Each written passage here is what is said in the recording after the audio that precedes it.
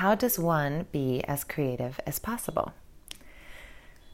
I believe it involves healing oneself, creating space for oneself, and being so boundaried that you actually have limitless joy to give to others. We live in a world that is, I pour myself out, then I fill myself up. I pour myself out, I fill myself up. That usually doesn't work that way. It's not graceful. We pour ourselves too thin. We pour ourselves too dry. We feel resentful. We rush to try to get filled back up, and in the process maybe say some hurtful things to people because we feel that something is broken. And we struggle and struggle and struggle with this exchange of give and receive. And so what I have been working on is actually a whole new paradigm shift in myself, so that I stop seeing it as I give, I fill. I give, I refill. I offer, I take. Whatever that word might be in either side of the infinity, what if it didn't have to be that way? What if there was limitless joy? And that takes awareness that is so massively above what we currently are living in, that we just have to start talking about it. And that's what I'm going to do. I think I'm going to do a daily podcast, and I'm going to talk about what it means to constantly fill yourself back up in order for you to never give up what wants to come out. When we talk about being as creative as possible, being expansive, being joyous, and being so in alignment with ourselves, we must recognize that the reason we can't be that person or that in that place that we want to be is usually because we have not set boundaries in a place that allows us to be so connected with self that when we do show up, it's energetically a match no matter what. So most of my life, I have had no walls and let everyone come in, and in many ways have been energetically sucked because that is how I gave to people. Sometimes to the point where it was debilitating and I couldn't even walk. And then I spent the last year, maybe 2.5 years, trying to rebuild that boundary system and struggling with it so much, because if there was a boundary, then all of a sudden I was closed off. So I wasn't just boundarying myself from energetic leeches or from things that just sucked me dry, which ultimately is my own choice. It's not anyone's fault except my own frequency that's allowing that to occur. I let that happen, right? It's not this, you did this to me. It's, no, I actually accepted that you could take from me. And I let you take from me, right? But there's also this recognition of, what if all that boundaries are is this idea of, if I can be as boundaried as possible, then when I do show up, there is nothing that can stop me. There's nothing that can take. There's no bad vibe. There's nothing at all. And I don't even know what I'm saying, except I believe that the exchange of give and receive is so broken, and nobody's doing anything about it. I hear about these conversations of, social media is draining me, I'm going to stop.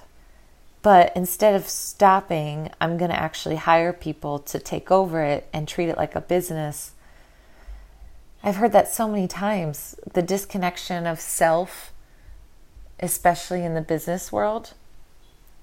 You know, to take boundaries and not comment on everything and not reply to everything and not feel like it's your duty to be a mentor to every person you meet. But we're still engaging in this in a way that's not actually how our values are expressed. So if we know that something like social media is causing so much drain, then why would we engage in it at all if we're not having a good day?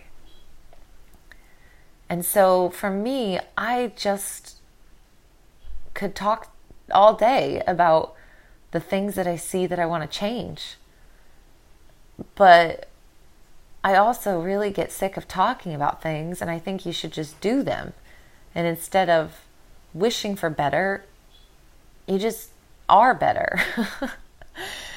And so for me, I really knew I needed to build something with boundaries where I could create expressively and be weird and be boundaried all at once with no obligation to do anything except be as creative as possible. Because I know my creativity, when expressed, is of value to somebody in this world. Maybe one or two people, but it at least is something that is helping spread light. And so if I know that something needs to be expressed, if I know that it is something I want to do, if I know that it's something that is just fun, and I have fun in the entire process, then we should be doing it. But I also didn't want to do it on Instagram. So we created our own little feed. And if you're going to scroll, you might as well learn something. So our vision with platformdaily.com is just an educational feed. It'll grow as we grow. It's nice and slow and steady, but we post new content every day. And it's either going to be for your mobility, it's going to be movement, it's going to be an educational piece, it's going to be a meditation. Right now we have a talk on astrology and the full moon. We have a Meathead Hippie podcast that just went out. It's just everything in one place that we love and we believe in, and that we should notice about ourselves. Tight hips to full moon in Capricorn. Whatever fits your fancy. And from there, on that platformdaily.com/Emily Schramm is just a library of Emily being weird and expressing herself daily in a boundary place. Knowing I will obviously always post some things on Instagram and social media. But I also, just like so many of these other things, refuse to partake.